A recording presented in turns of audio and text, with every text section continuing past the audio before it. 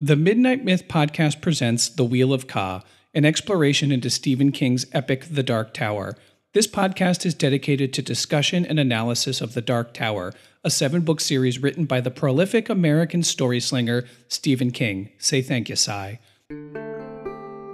Susanna's arms finished straight out before her. For a moment, she looked like an impresario who had just introduced the featured act. Then they dropped and crossed, seizing 2 more dishes. She flung them, dipped again, and flung the third set. The first 2 were still quivering when the last 2 bit into the side of the barn, one high and one low. For a moment, there was utter silence in the Jeffersons' yard. Not even a bird called. The 8 plates ran in a perfectly straight line from throat of the chalked figure to what would have been its upper midsection. They were all 2.5 to 3 inches apart, descending like buttons on a shirt. And she had thrown all 8 in no more than 3 seconds.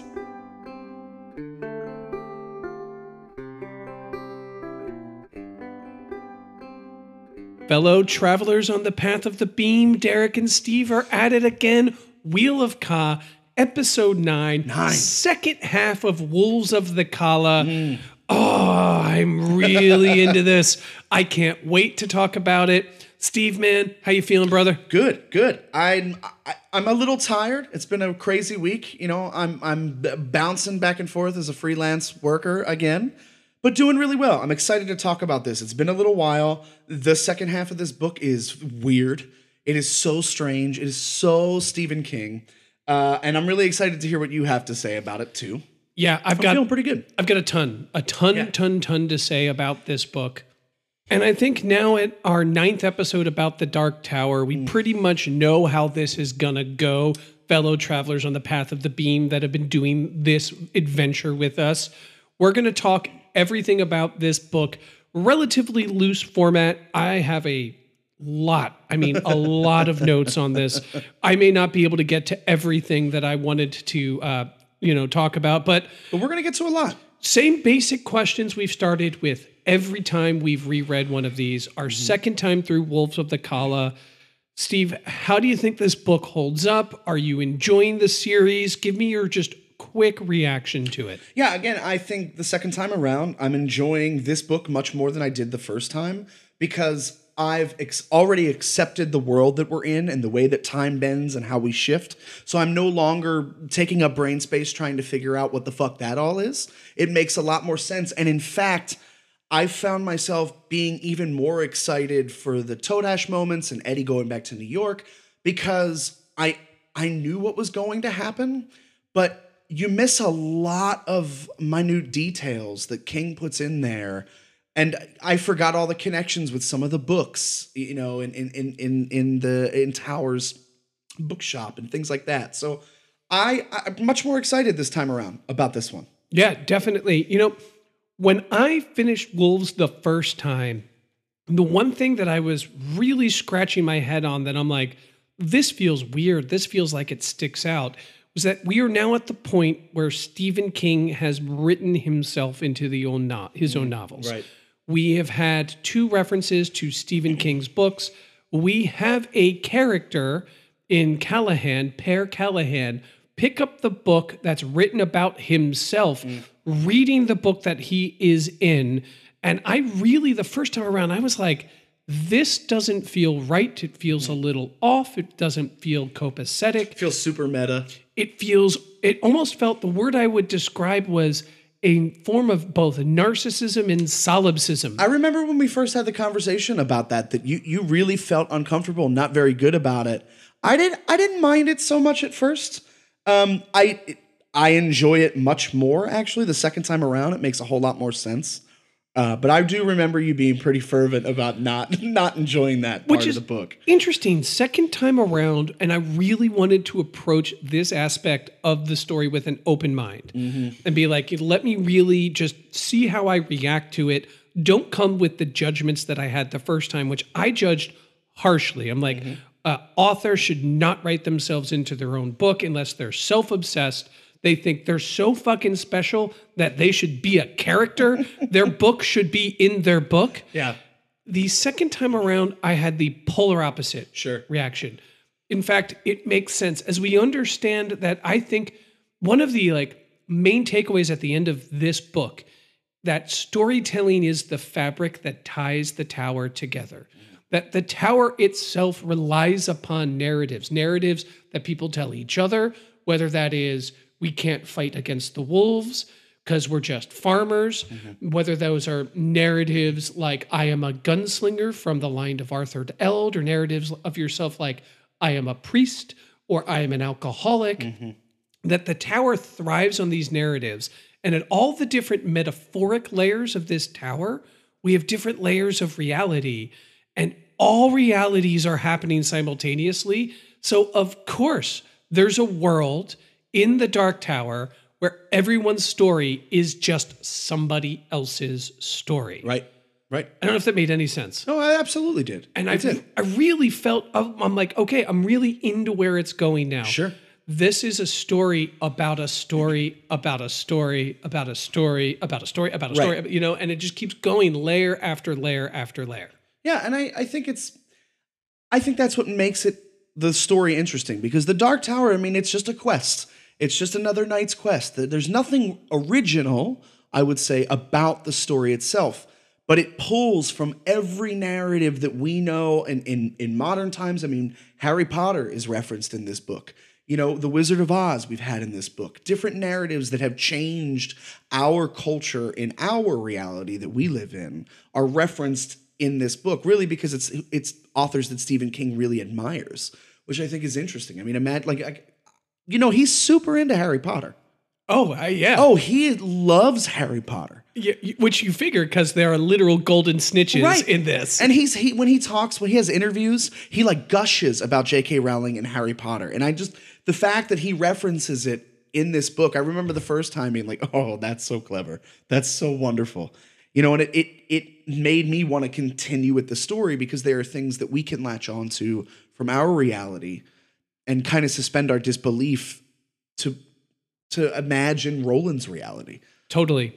And the fact that the wolves dress like Doctor Doom, so you have a Marvel reference, right? Wield lightsabers, actual lightsabers, with a Star Wars reference. Yep. And then throw golden sneeches as these grenados, right? A Harry Potter reference. So we have three of the largest storytelling, commercial empires, for lack of a better term. Oh, certainly. In the last 50 plus years of American storytelling, referenced in this by America's most successful commercial writer in America's history, I think creates this sort of interesting symbolic circle where all of these things are informing each other and all of these things are blending. And the closer they get to the tower, the closer it gets all fucking 19, man. Yeah, and it's interesting too. I mean, Eddie, there's a moment later in the book where they're looking at one of the sneeches, which, again, a golden snitch for, I just love it. He calls them sneeches. Yeah. That's great. But Eddie's looking at them, and it says, the North Central Positronics, it says, the Harry Potter model. And he asks, I mean, do you know who Harry Potter is? I think Jake asks him. He goes, no, but I think he's one of those Marvel comic books that comes out in 1990 or 1995, and it's just there's a nostalgia to that I really enjoy. It's part of the reason I love things like Stranger Things, because of the nostalgia of it and because it's a fucking great story. Oh yeah. Big question here for you. I know you're just starting out. Here we go. Does Stephen, or at this point in time, are they called golden sneeches and lightsabers because the wolves are using and utilizing them? Or do the wolves use and utilize them because of the stories that are being told? In other words, if this is a storytelling circle where this is the glue that keeps the beams which hold the tower in place, which keeps the multiverse spinning, what really comes first? That's a great question. I don't know. I mean, it's hard for me to see past it as a nod to something that Stephen King likes or that inspires him. You broke my brain there for a second. It just popped into my head. It broke my brain too. I don't know. My initial response, because I'm a bit of a cynic with things like this, is like, no, it's a reference to things that he loves that happen to fit the narrative of this story because, again, all the layers of the tower were essentially telling the same story. So he's able to nod, his head in reference to these people that he really respects. But again, all things serve the tower, all things serve the beam. I think it's probably both ways. You know what, Derek? It's one way in one reality and one way in another. There's my really safe middle road answer. Well, I will give you a little bit of a riddle directly from the text here, that we now have confirmation that at least in Roland's mind, a certain antagonist has come up in his life in multiple forms and facets. And this is, quote, "It was Walter he was thinking of, the man in black, who had also left him the cookies called Keeblers. Walter was Flag, and Flag was Martin, and Martin, was he Merlin? The old rogue wizard of legend?" On that subject, Roland remained unsure.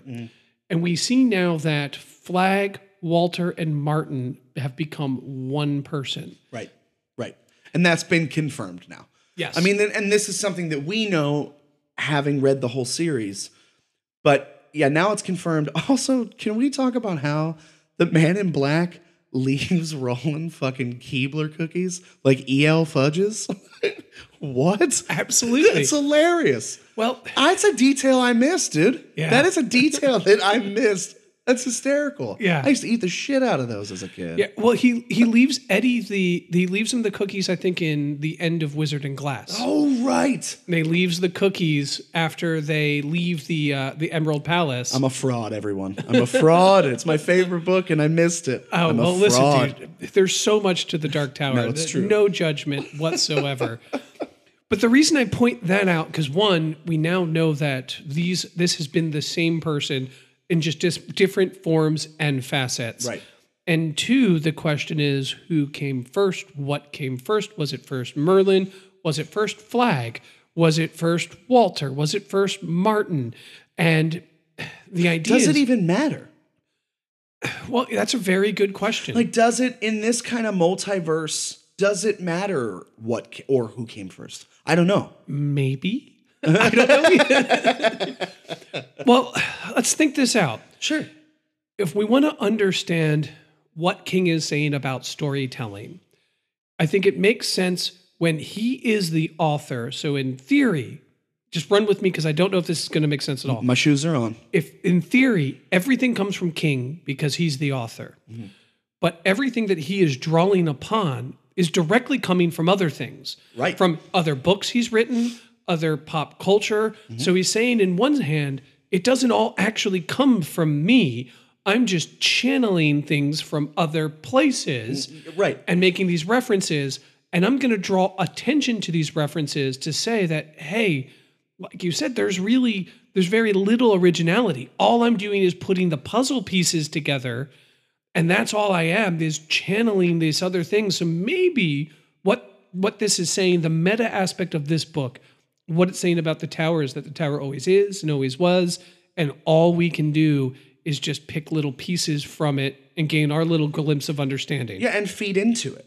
And I think what's interesting about that is that, how whenever, you're a musician, when a song is written, people say that when that inspiration comes, sometimes it's something I'm not thinking about.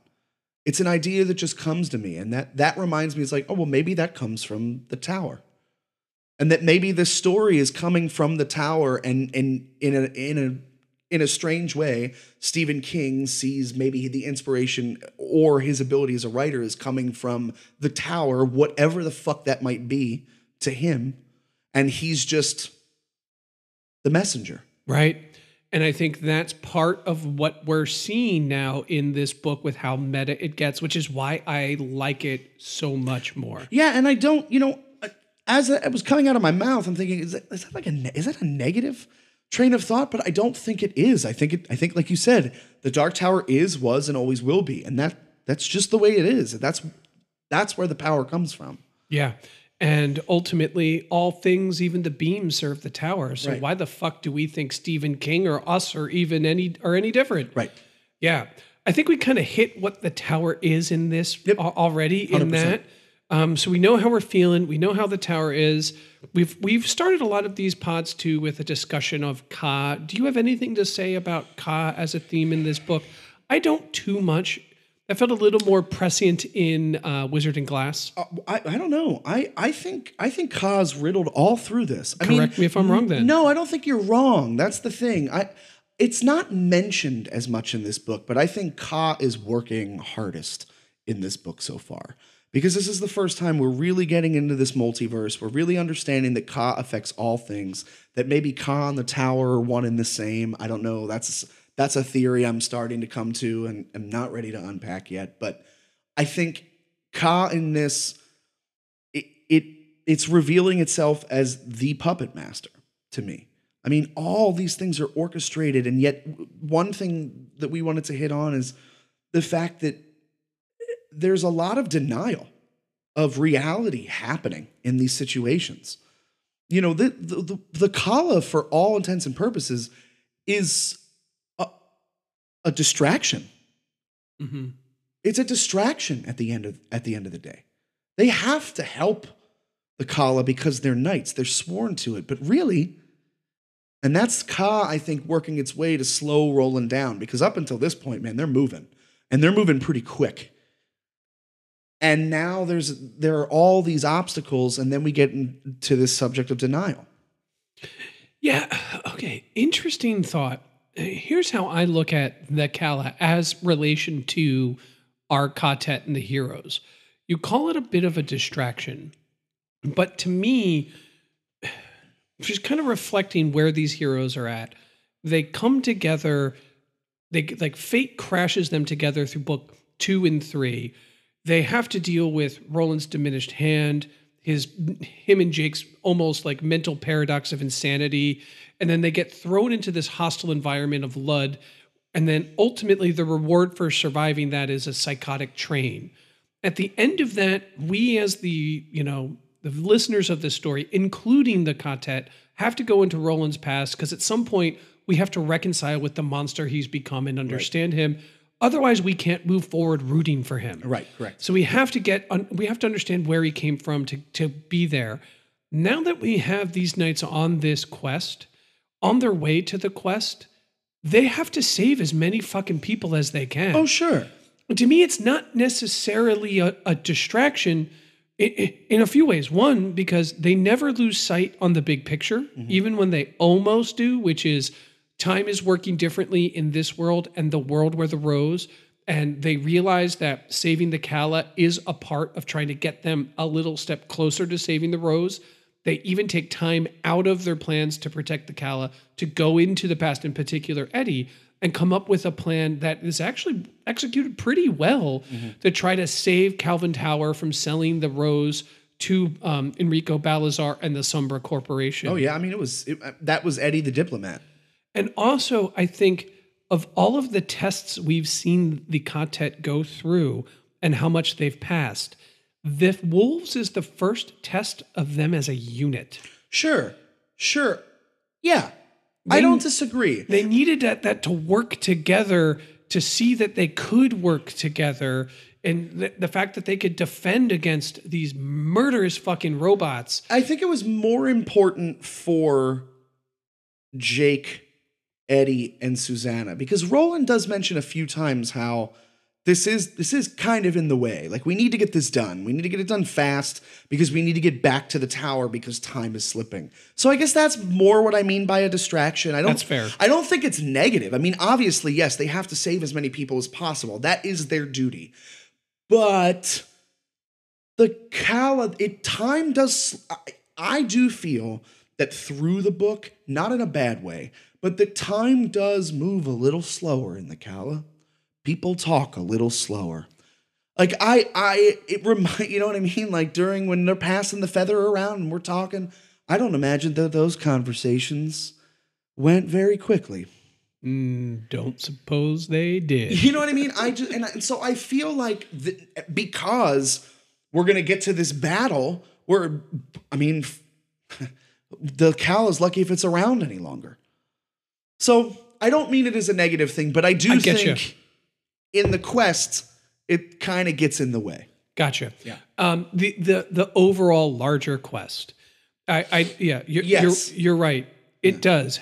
But it also gives them two useful things that they need to complete the quest. One, Black 13, and two, a new member of the quartet in Per Callahan, who ends the book as a member of their quartet. Right.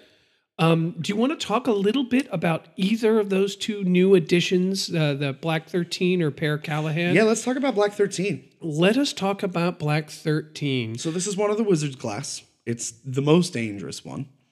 It's the one that can transport you in and out of reality, in and out of time. I'm sure at some point in time it could probably raise the dead because those things normally fucking do that. I mean, it's terrifying. It's really, really gross. Yeah, I mean, I really like when Stephen King adds his horror to this quest. And this is one of the times where anytime there's a passage about Black 13 or a chapter, I completely distrust it. None of the, even though the Toad Ash is interesting, it never feels right when I'm reading it. It never completely feels good or complete. I always feel uneven. I feel like I have vertigo when I read those chapters. I think I put this in the notes, but I didn't have a direct quote here, is that it's the Eye of the Crimson King. Oh, yeah. It is, I don't remember the exact quote. It's also clear to me that Walter or Martin or Flagg uses Black 13 to draw Callahan into the way station. It's Sauron's eye. Yeah. It is this, it's concentrated evil into a glass ball. Right.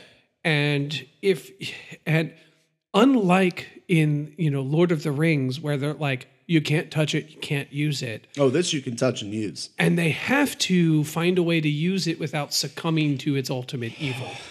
That's rough. I mean, Roland almost goes mad just sitting with it open. Yeah.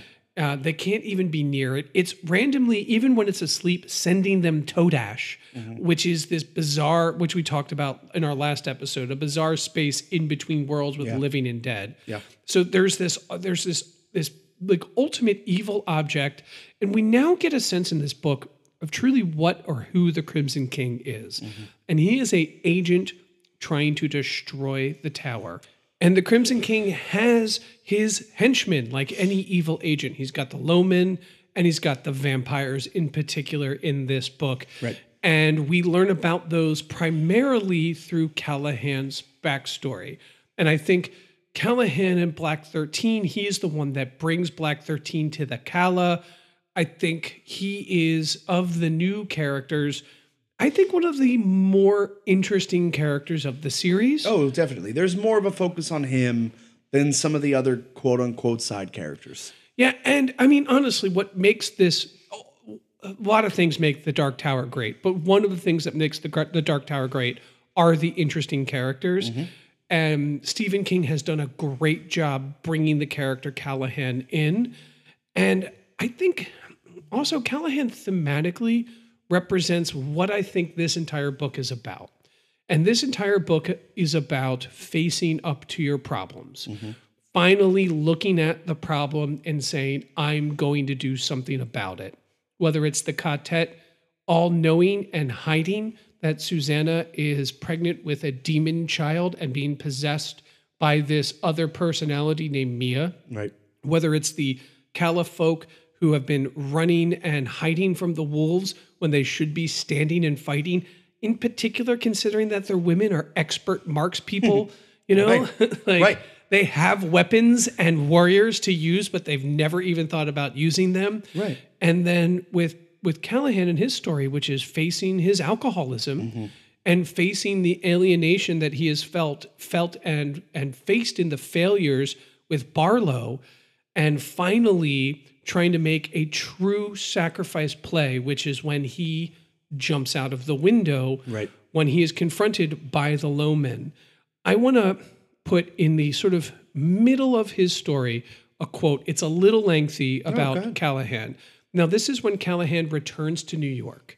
And when he returns to New York, it is his friend has been assaulted by the Hitler brothers who are looking for him.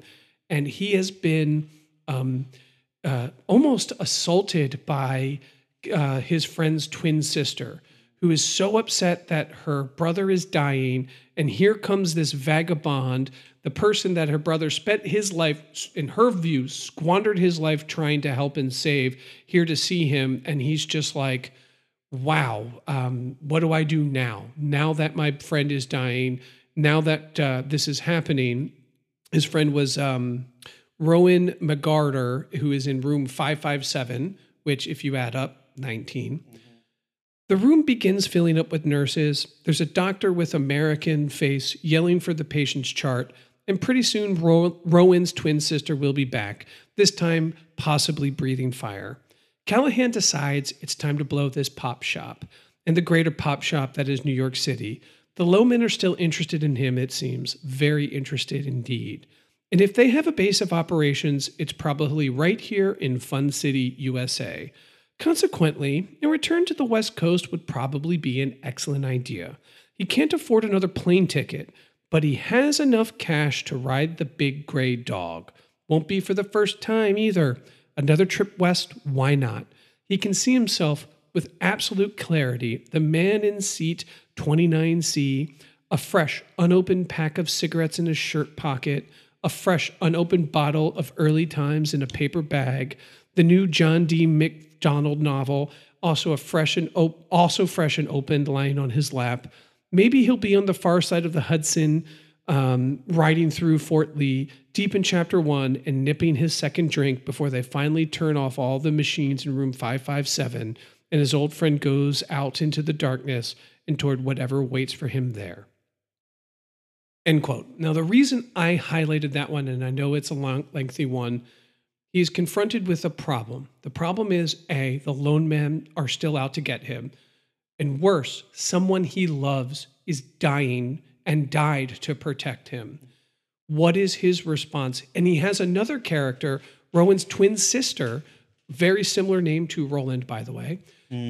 Twin sister, pretty much saying like, it's your fault. You're not off the hook. And what does he want to do? Grab a bottle, a book, a pack of smokes, and hit the hobo highway and just go travel through the multiverse as he's been. He fundamentally wants to run.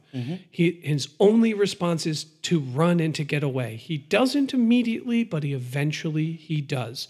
He runs away. He has his experience with the Hitler boys who almost kill him. And in that experience, he gets inexplicably saved, presumably by Calvin Tower, but we don't know that. Now, let's flash forward a little bit with Callahan's story. If you'll permit me a little bit of a longer point here. And then we flash forward. He ends up setting up in another institution similar to home. They end up getting a grant. They're greedy for the money. They go, and it turns out the Lowmen and the vampires, they finally have got him. And when they have finally got him, he makes his first true sacrifice play and kills himself, also realizing if he jumps out of the window, he won't die from vampire AIDS, which we can all admit. That's got to be a shitty way to go. Yeah, absolutely. Better to jump out the window than get vampire AIDS. He gets drawn into Roland's Way Station in book 1, and he meets Walter there. And Walter and him have this really interesting conversation. Walter is antagonistic. He's very humorous. He's also very cryptic. And then at one point, Callahan gets to Walter by suggesting that Roland may be above Ka. And Walter's offended by this. And Walter says it's blasphemy, that nobody's above Ka, right? And so in this is like, Callahan's really confused. He doesn't know what he's talking about. He says that maybe Roland's not subject to these things. Walter calls him blasphemous. And Walter says that everyone serves Ka and the Crimson King. Right? And this is another reference of the Crimson King. Right. And then he tells him that the top level of the tower is empty. There's nothing at the top level. Callahan immediately, without hesitation, says that he's wrong and that there is a God who watches and judges everything. And it's never a resolved conversation. The debate never comes to who's right. Is the top level of the tower empty? Is there a God? But what's clear in that is that Callahan has had a return to faith. And what does he do next? He builds his church. He ends up preaching the man Jesus. And I think faith not necessarily in the institutions, because even Callahan admits that his church is not consecrated. It's not true Catholicism, but faith in oneself, a belief in something higher than yourself. The idea that the tower matters and there's something at the top level is the motivation that helps Callahan finally confront his alcoholism, his cowardness, finally being able to embrace the strangeness and put down a tent pole and actually start to do something good. And it's Callahan who in the very beginning of the book first starts to sway the town when Tian Jaffers is trying to say, let's fight the wolves, and he's losing. It's Callahan who steps up. It's Callahan who's saying enough is enough. It's Callahan who's rallying everyone, who brings the gunslingers in, who helps the Calla face the problems, because Callahan's faced the deepest, darkest holes himself, and he's come out the other side. And I think faith in yourself, faith in something, a pragmatic form of faith that helps you in this world is the big sort of thematic glue of the book. Well, Callahan's the classic, if it doesn't kill you, it makes you stronger. I mean, that's the way he's lived. You know what's funny? Do you know who first said that? No. Friedrich Nietzsche. Oh, really? One of the world's first and most famous atheists. But go on. No, that was it. I agree with you. I mean, I think there's a reason why Calla and Callahan, there's a connection there between their names.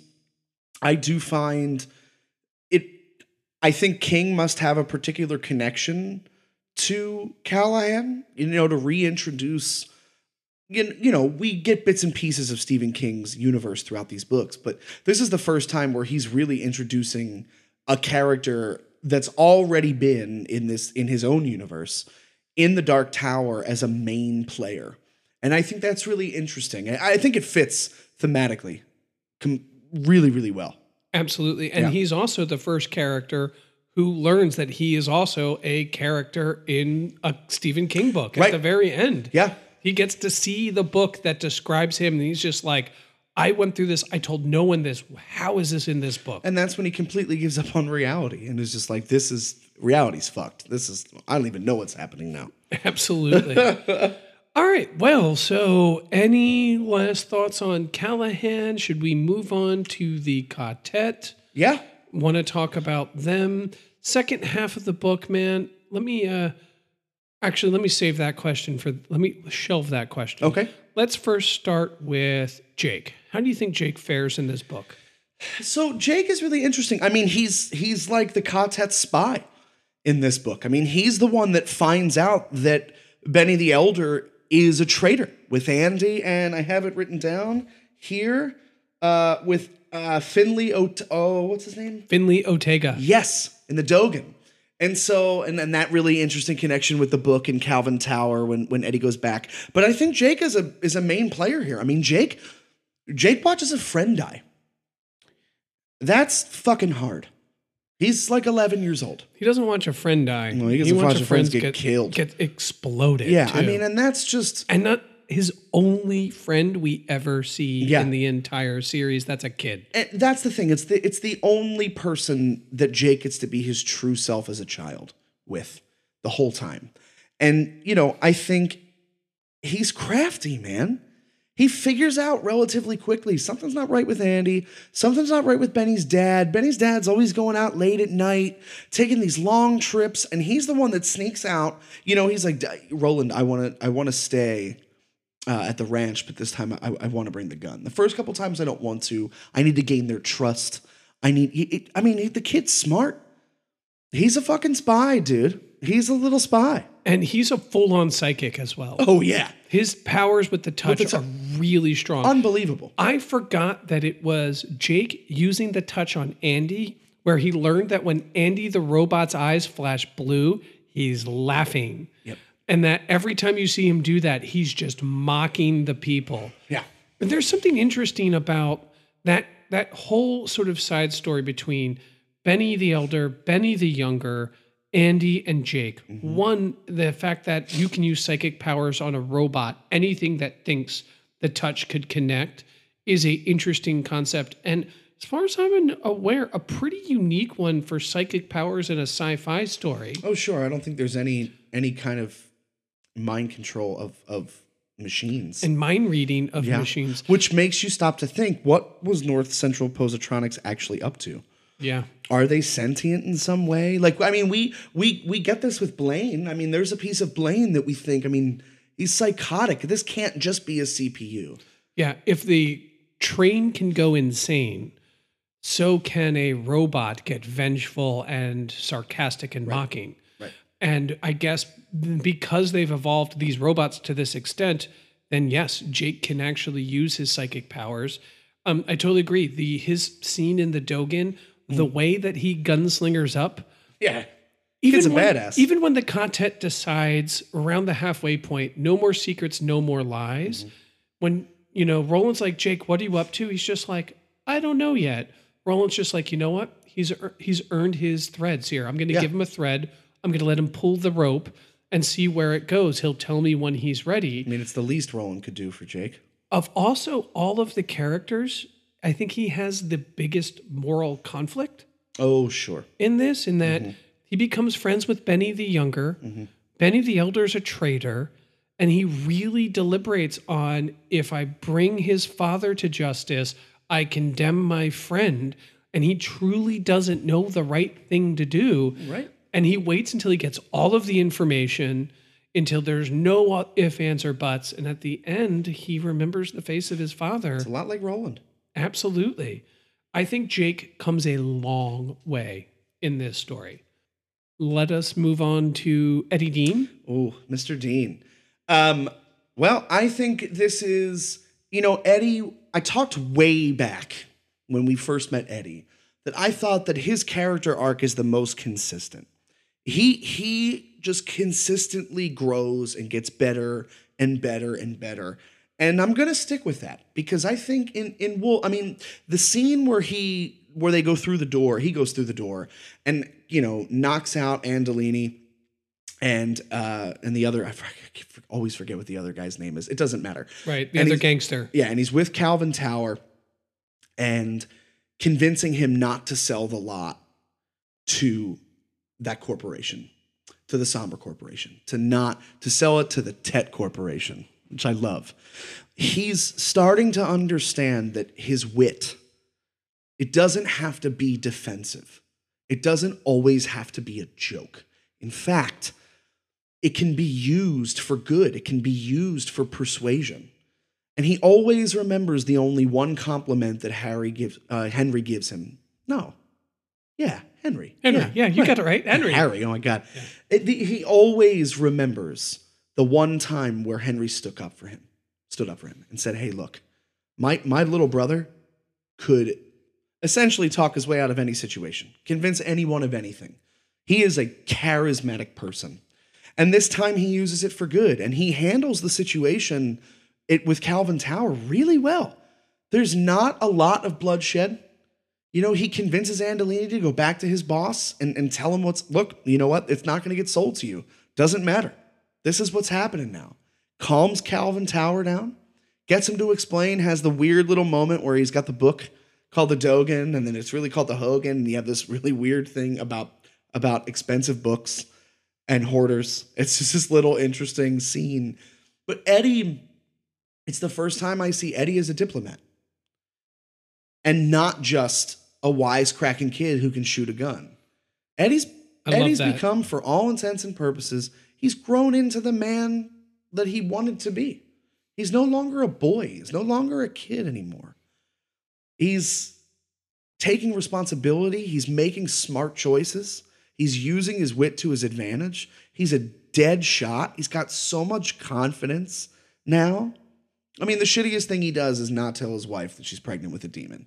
That's suspect too. We'll hold on to that to when we get to Susanna. Yeah. But that's the only time where there's a little black mark on Eddie. But I think Eddie, he's just getting consistently better and better and better. Yeah, I really enjoyed when he is threatening the gangsters and he's just like, I'll come back here, I'll kill you, I'll kill your wives, I'll kill your family, I will kill your children. And then Calvin Tower looks at him and he's like, you didn't really mean that. And then he's just like, well, I kind of look at them like wolves. So if you're married to a wolf, well, you're a wolf too. And if you have a wolf pup, well, that's going to grow up to be a wolf. So I don't really look at it as murder. I look at it as putting down a pack of wild animals. Yeah, I mean, he really has become a gunslinger. That was very Roland. It was expressed in an Eddie Dean way, but a Roland thought, know? And just Eddie's, there's a really sweet little part when he goes back to New York, actual New York, through the door, where he's like, I kind of want to enjoy it for 5 seconds. It's not my reality anymore, but I really want to enjoy this. And it's good to see Eddie enjoy something, but be this really mature, kick-ass gunslinger. Yeah, I think the scenes with him in Calvin Tower are fantastic. Oh, and also, I really do. He's another one who's trying to convince Roland, look, I don't know exactly how I know this, but I know. And Roland's like, okay, great. We're gonna run with this. Like I have the sense also, I mean, I scoured the book to try to find the words that the grandpère says to Eddie, and I can't find them. I don't know. Are they in there? The words? What do you mean? Oh, well, no. No, they're not. The 19 words that he he says that he whispers. Okay, great. So it's not just me. Yeah, but presumably they have antennas on their heads and they're robots and you can kill them by killing the antennas. Right. In 19 words. Right. So yeah, I mean, again, Eddie consistently surprises me, and I love him. I really do. I love him. He's a great character. I do think there is less Eddie in this book compared to books 2 and 3, which are definitely very Eddie heavy. Yeah, sure. I do think there's a lot more of Jake, Pear, and obviously Roland, Pear Callahan, that is. But yeah, I totally agree. I think Eddie has really grown into his own as a gunslinger. I think that he has become a very confident man. I think he has earned the respect of Roland. And I think of all of the members of Content, there's only one who doesn't really get the respect to make decisions on their own. And that would be Susanna. And I do think, as in a lot of other of these books, in particular, so I think in the Drawing of the Three, it's pretty even in terms of the Eddie and the Odetta Holmes. Yeah. I think in the Wastelands, Susanna gets the short end of the stick. Absolutely. I think in Wolves, Susanna gets the shortest of the short ends of the sticks in terms of the characters. Yeah, I mean, well, yes, I would agree with that statement. I mean, she is the baddest warrior of all of them in the bunch. I mean, with the plate throwing and I mean, just yes. I mean, I'm not saying that very true. As far as character goes, yes, she gets the shortest end of the stick. I still think that she's the least developed character, and I still think King has dropped the ball with her in every sense of the word. Well, I think there's a few layers to it. A few things to point out. One, Eddie doesn't tell his wife that she might be pregnant with a demon child. Right. I'm married. You're married. Yeah, As married men, yo, dude, you fucked up big there. Yeah, that's your wife. She might be pregnant. You talk to your wife about that. Fuck what your din says. Yeah. And, so I think that is like, yeah, your din's like a general, but your wife's your wife. Yeah, absolutely. So I don't necessarily, I think it's a poor writing decision. Yeah, absolutely. And I love Stephen King. This is not to insult him, but I think it's a poor one. The other decision is that Roland goes to Pear Callahan and says, hey, your maid really knows a good bit about health. Do you think she might be able to do something about this baby? Yeah, he's trying to force abortion on her without her knowledge. And then Callahan says, absolutely not, under no stretch of the imagination. If you do that, I'll rally this town against you the way I rallied this town to you. And here you have two older male characters deciding whether the woman character is or isn't going to get an abortion. Yeah, it's uncomfortable. It really, like the first time I went through the book, that didn't really ring out to me as bad as it was. I don't know why. The second time going through it, I'm like, hold on. Jake has earned enough respect with Roland to make decisions about whether he can bring this gun, whether he stays over there. Whether an 11-year-old can bring a gun to his friend's house. Yes. He has, to break. Eddie has a hunch and can go traveling through time and space to try to figure out an ad hoc plan to convince a book hoarder to sell him a piece of the multiverse that, by the way, if it goes, so goes all reality. And also she's allowed to be a really great warrior and protect the quartet better than most people do and get the quartet out of all of these dangerous situations. But she's not allowed to make a decision about the demon child that she's carrying. It's fucked up. That has to come and it's short-sighted. Yeah, that has to come from these two male characters. Yeah, please. And that really was just like, oh my God, the most pivotal scene for Susanna's character, which is whether or not she can or can't keep this baby. She's not even involved in. She's not even in. She doesn't even have a say. And that's just a level of agency robbing from a character who arguably, as you called, the best warrior, should have earned the most agency at this point. Absolutely. She's proven herself time and it's the weird thing about King. Like, she proves herself time and time again that she's the most valuable member of the quartet until we have to get to something really heavy and emotional and life-changing. Then she gets the short end of the stick. The very secret that almost drives a wedge in the quartet is the existence of Mia and the chap. I think it is the thing that drives the wedge. And it's like, hold on. The one person that you should ask about this, the first person that you should ask about it is Susanna. Absolutely. And I mean, because they assume that it's not going to go well. Well, how do you can't assume that.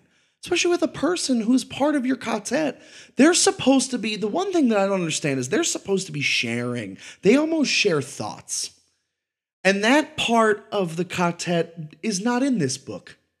And that's a little inconsistency about the quartet. Is that they share thoughts between one another, but apparently not when it comes to a demon baby. Yeah, and I think the idea is that the existence of this demon baby is driving a wedge between the psychic connections because Susanna's psychology is fractured again. However, the decision to keep that from her and then all of the decisions about this potential demon baby being made by everyone but Susanna robs this character, and I think is the reason we can't see them sharing because they've stopped sharing. Right. You know, and I just think time and time again, you come down to the character Susanna. This is now 2 books. This is The Wastelands and Wolves of the Calla, where the thing that I'm just scratching my head is just like, hold on, Susanna needs to be able to do and say her own piece. And it's not that it's all bad. I don't want to sound like everything that Susanna does is bad. But we're talking about it in the context of being having the short end of the stick, like we keep saying. I mean, it's true when it comes to character development and the way that she moves through the story, she feels like an afterthought sometimes. Yep. Give her more to do and say in the actual emotional crux of the problems and the dilemmas that they're happening. I mean, a telltale sign, Susanna decides that she wants to tell them about the chap. And she's like, I've got something I want to say. And the chapter ends and we never get to even hear her voice say what she's going through. And it's, and also, a white woman gets more attention than Susanna does. And it's one of her personalities. Mia is a more interesting character in this book than Susanna is. Because at least we know what Mia wants. Right. And it's just like typical, like a white woman gets more attention. And it is frustrating because Susanna could be so much more. And sometimes I feel like, why did King even introduce her? The foundation is there. The building blocks are there. It comes down to, in these key moments, I honestly think where the other characters get agency, she gets denied it. Right. And That's a white man writing a book with trying to make a strong female character and just doesn't get it. And just sometimes misses the mark. And when he misses though. The whether or not to abort the demon baby between Roland and Callahan is the worst scene in the book, in my opinion. Absolutely. It was the point where I'm like, oh, come on. Like, why is Susanna not in this scene? You know, like if Susanna goes to pair with Roland and says, hey, I really want to abort this baby. Can your nurse / maid do this? Well, yeah, because then it's not Callahan's choice at all. It's her choice coming from her. And Callahan, it's consistent for Callahan to be like, no. Sure. Because I've seen all of this crazy multiverse stuff, but still abortion is way too much. Killing vampires, okay, but abortion, not okay. Anyway, let's move on. Sure. I think we made our point. We've talked about everyone. Roland. I saved Roland for last. We have to. Where do you think Roland's at? How are you feeling about Roland at the end of Wolves? This is General Roland, right? This is Roland in battle. We get to see Roland in his element. You know, we know he's great. We know he's a great warrior. We get to see him fight with one hand, essentially. We get to see him plan and structure the whole thing. I mean, he has been the manipulator of the situation from the very start. The very first time he had that feather in his hand, this plan was going to work. He withheld information until the right time. He gained trust. Sounded like a couple other characters in this book. He gained the town's trust. He did it in the right amount of time. He was smart about it. And then he fucking killed, I don't know what, like 40 of the wolves by himself. I think the end count, I think at one point they said was over 60, I think. Yeah, and if I Roland remember. Killed at least a third of them. I mean, just reading that, this is going to sound really odd, but in the context of this book, reading the Killer Roland just kind of feels comfortable. It kind of feels like a nice broken-in jacket. Like, we know this part of Roland.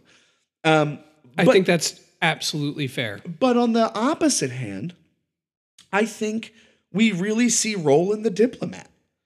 I mean, he's made a lot of diplomatic choices when it comes to the people of the Calla. At the end of the day, he knew that no matter what they voted, no matter what they said, he was going to get this job done. But he thought it was important to include the community's voices about what they wanted to do. The community gets more agency than Susanna does. Just to bring that back for a second. But, you know, I mean, the community gets to weigh in on how they want to be saved, if they want to be saved. Now, in the end, it's bullshit because Roland's going to do it anyway.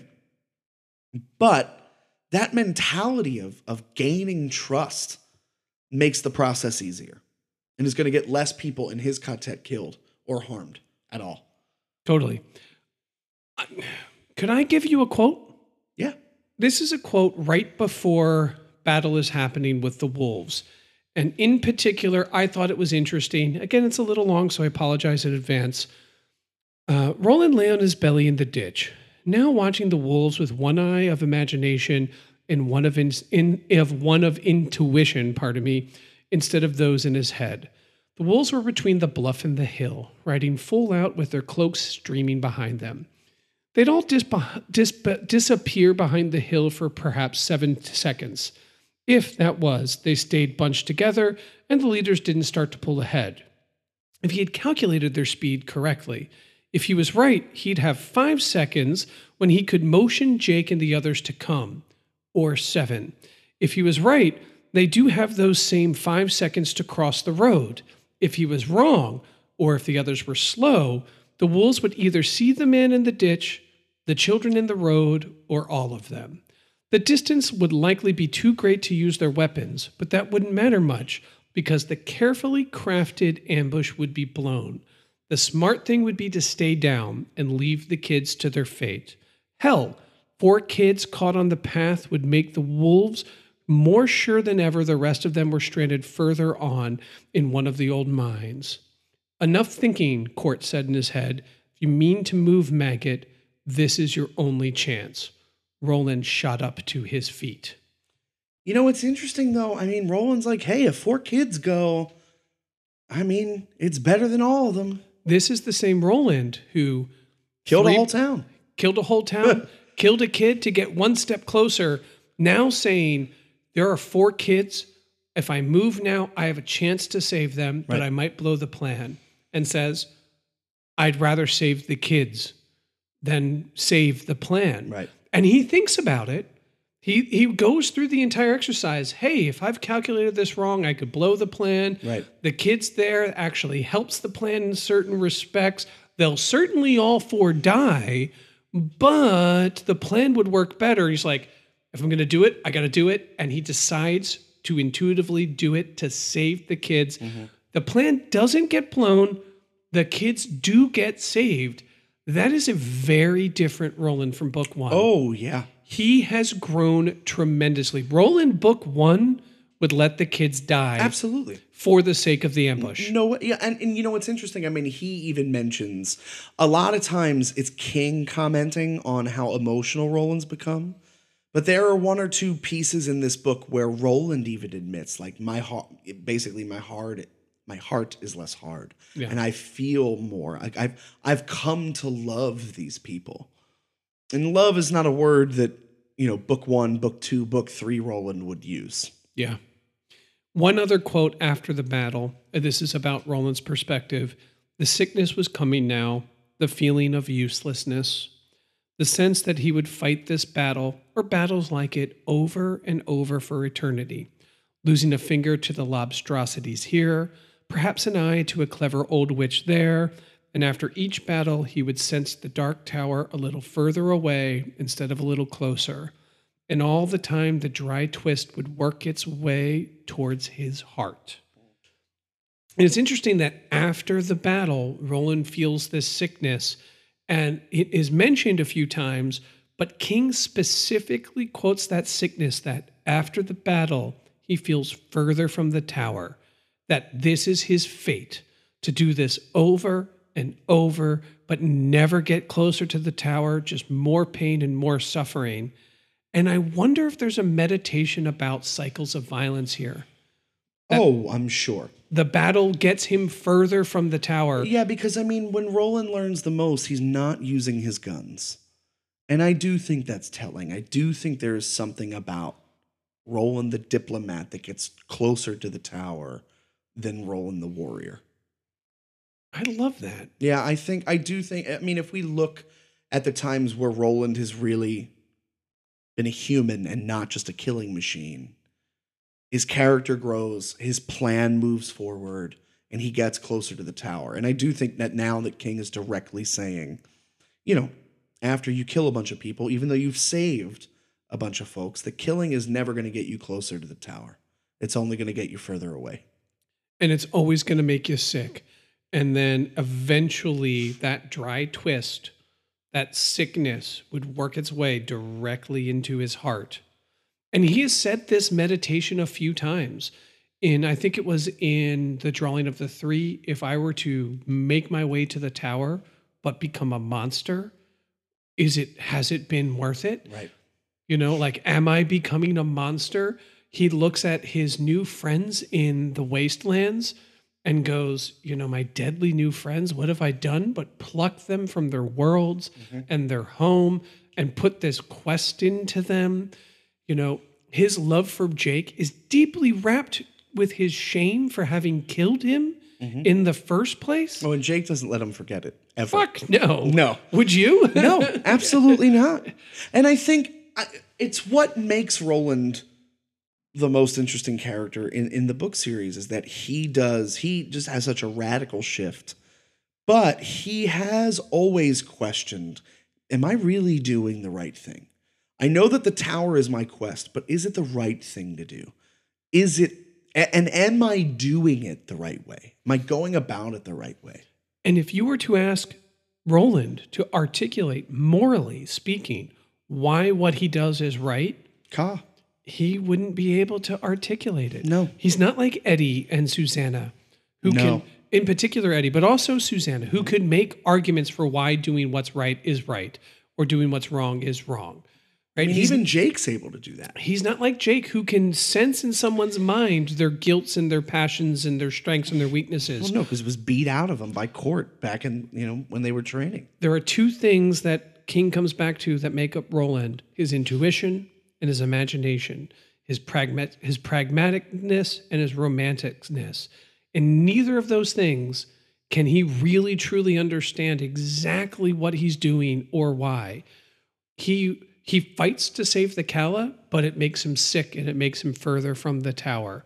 He wants to help Susanna, but he lies and deceives her. Maybe that's what the distraction is that I was talking about earlier then. That the battle is a literal distraction from the tower. That it's something he has to do because it's right. It is right. We're saving people. We are fucking knights. This is what we do. Why did we learn how to fight like this, if not to save and further life? But ultimately, it pulls him away from the tower.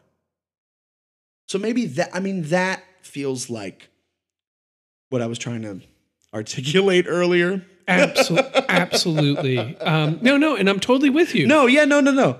Yeah, you're right, because if the violence makes him further away from the tower, if it makes him sick every time that he does it, and I think part of what makes him sick is how much he loves it. No, absolutely.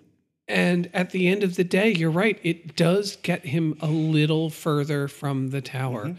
And the truth is, and Roland knows this too, the violence only ends one way, with everyone dead but him. It's always. And that's how it ends. And he feels that, he senses that, the dark foreboding over his heart. We can hope that this story has a happy ending, but at this point right now, things are bleak. This is one of the darkest endings of all of the books. Oh, well, this is definitely where the shift happens. We're in the third act. We're in the third act of this grand story. We've learned about the characters. We've had a lot of inciting incidents. We've had our climax, and now we're coming to the end. You and I were talking about this before, kind of sheepishly and a little sadly. Like we're getting to the end of the series, and this is the book where we're moving downhill now. Things are getting dark. Things are getting real. Things are getting scary very quickly. Yeah. Shit's getting real, Derek. If we sum up the end, Jake loses his one and only actual child friend. By explosion. By Golden Sneetch explosion. I mean, the only time that we get to see Jake be a kid, that gets ripped from him too. Eddie's wife steals, their mysterious other Mia steals Black 13 and disappears, closing the door. Per Callahan realizes that he's a story in a book. His entire life has been written down in another novel. And is he free? Has he ever made a choice ever? Is he just part of this sick game? And Roland looks, maybe I can open this door. Mm-hmm. And we end. Yep. What should be their moment of triumph is a dark moment. This should be where they are all jubilant. They have successfully defended the town against the wolves, against overwhelming odds. Their skill and cunning prevails, and it ends with this quartet fundamentally fractured. And I'll tell you, I think it's an interesting choice because in a lot of the things, the tales that you and I share that we really love in fantasy fiction, at the end of battles, everyone's roused and everyone's drinking and everyone's feeling wonderful. Would that be how it is? I mean, especially a lot of people were killed. Children were they exploded. A woman's head was cut off. I mean, people lost their loved ones. And this is a small Calla. I don't envision this being more than like 100 people, 150 people. Like, I think this is like a village. Well, the Calla, I think he gives the population at 1,000 at one point. Oh, okay. Wow. I think at one point, there's like a, but anyway, I get your point. That's not a lot of people. And I wonder sometimes, like, Stephen King is not about a happy ending. And I do think it's really interesting to keep you hanging on at the end with this feeling like, shit's gotten real now. Well, historically, at the end of battles and wars, the victory, the side that wins typically does celebrate. Sure. That is a like a human phenomenon. For example, a Roman triumph is after the Romans win a war. They hold a triumphant parade. The entire city celebrates. We've seen the photographs from the victory in Europe parties in New York, and in particular in Manhattan, when the soldier kisses the woman. There is always a sense of, yes, the sacrifice was worth it because we won. And the town is going through that sacrifice. And King even mentions the town is celebrating except for those who lost people. Well, and that's why I think the Quartet continues to lose people, which is why I don't think they're celebrating, because this is it's just a leg on the journey. Like, we're going to have to do this again and again and again until we get to this fucking tower. And at this point, their odds of doing everything that they planned after this battle are demonstrably harder. They need a Black 13 to open the door. Yeah, and time's moving much faster. I mean, they have a small window between universes to get this done. Mm-hmm. And I got to tell you, at this point now, I don't know if they're going to get it done. As the reader, I mean, we know what happens, obviously, but as the reader right now, if we're sticking true to not thinking ahead at all, things are not good. I'm starting to question whether the tower is fucking worth it, dude. Well, I'll say this. This book ends ambiguously in a dark place where one of the crucial members of the team, Susanna, has been possessed by this other named Mia. Right. And is gone. The very thing they need to utilize the door is gone. And, Roland thinks he can get the door to open, but we now know that Per Callahan's life is a story. Mm-hmm. And in part, you can read, my life is just a story. It's not real. There's a level of sadness over this victory. Eddie is obviously losing his mind because his wife has disappeared. Jake is stricken with guilt and with grief over the death of his one and only friend. Well, it's also interesting. We talked earlier, like Callahan brings that thought back around that, like, I'm not original. Nothing is original. There is no original thought. There's no original idea. That everything comes from something. That these stories we've been telling forever, that I'm just another cog in the fucking wheel. But I'll tell you one thing I don't doubt in this read-through, or that I'd never doubted in any of the read-throughs. It's that Roland gets there. And I feel very much that at the end of the day, Roland is going to be able to carry out this quest. Oh, yeah. No, I completely agree. I know in my heart that Roland gets to the tower. I'm questioning in my heart whether it's right and whether it's worth it at this point. You know what? Hold on to that thought, because at the end, I think we should revisit that. I think you should jot that down. And I think, in other words, I think we're starting to ask ourselves a very fundamental question. What was the fucking point?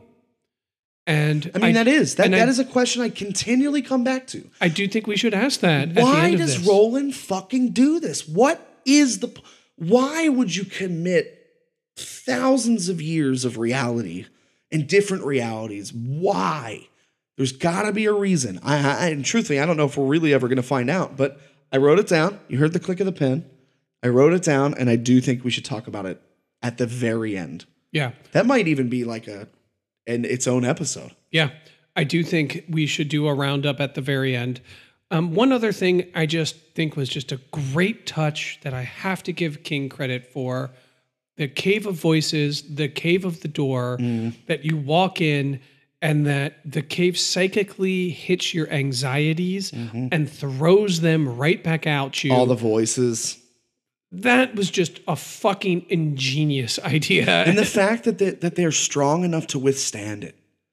Like somebody like me, that would crush me. Oh yeah, hearing like my grandfather tell me that I suck and be like, "That's my grandfather. I don't suck." And it's like, now, but Eddie and Jake, they've built an armor.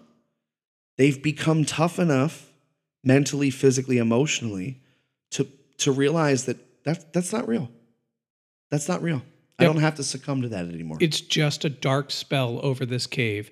But it's just an interesting layer of ambiance that he puts to the door, and that the door sits on a cave, that if you go too far, you fall into the cave and you would be trapped there, Right. and presumably part of the voices. It's this idea that I think King plays with. We see this also in the mansion where Jake goes through, that there are spots, physical places that have this spiritual degeneration. The idea that these are the places that are haunted, that have ghosts in them, in the way that there are places that have spiritual regeneration, the way that churches or the Calla, The Lot in in New York.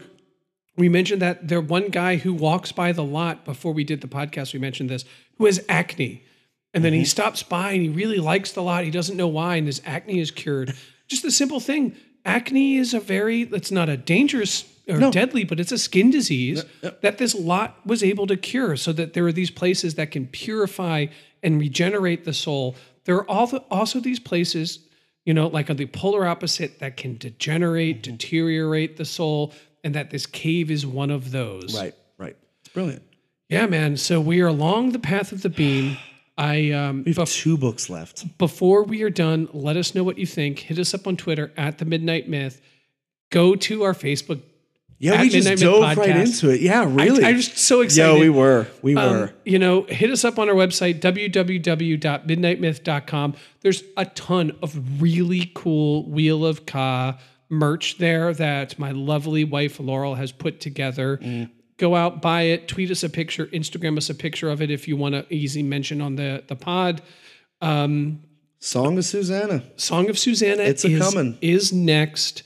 We'll see if that goes. I don't know if that's going to be a 1 or 2-parter yet, because I can't remember how big that book is or isn't. Right. But we're going to dive right into that and keep going. Next month, we'll have a Song of Susanna episode. Do you know what I'd just love to say? This has nothing to do with the Dark Tower. I wish that our listeners could see us record, because I'm constantly, the Italian that I am, my hands are always making this motion towards Derek, as if I'm trying to will you to believe what I'm saying, but no one can see it. I don't know. I just thought that. I love peeling back the curtain of what it's like in the podcast studio, Steve. I love it. We're enjoying a dark stout on a cold night, and my arms are moving. The quartet killed a whole bunch of those motherfucking wolves. That they did. Right? It was a great book. It really was a great book. I'm looking forward to the next one. We are close to the end. 2 left. I think when we get close to the end, some of the thoughts Steve and I have been having, just in the interest of transparency, is that it might be fun to do another Stephen King related podcast or Stephen King related book on the Wheel of Cod podcast. One particular that relates to the Tower.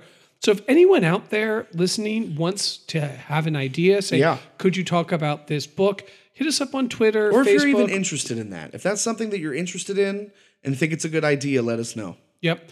And long days and pleasant nights. Long days and pleasant nights.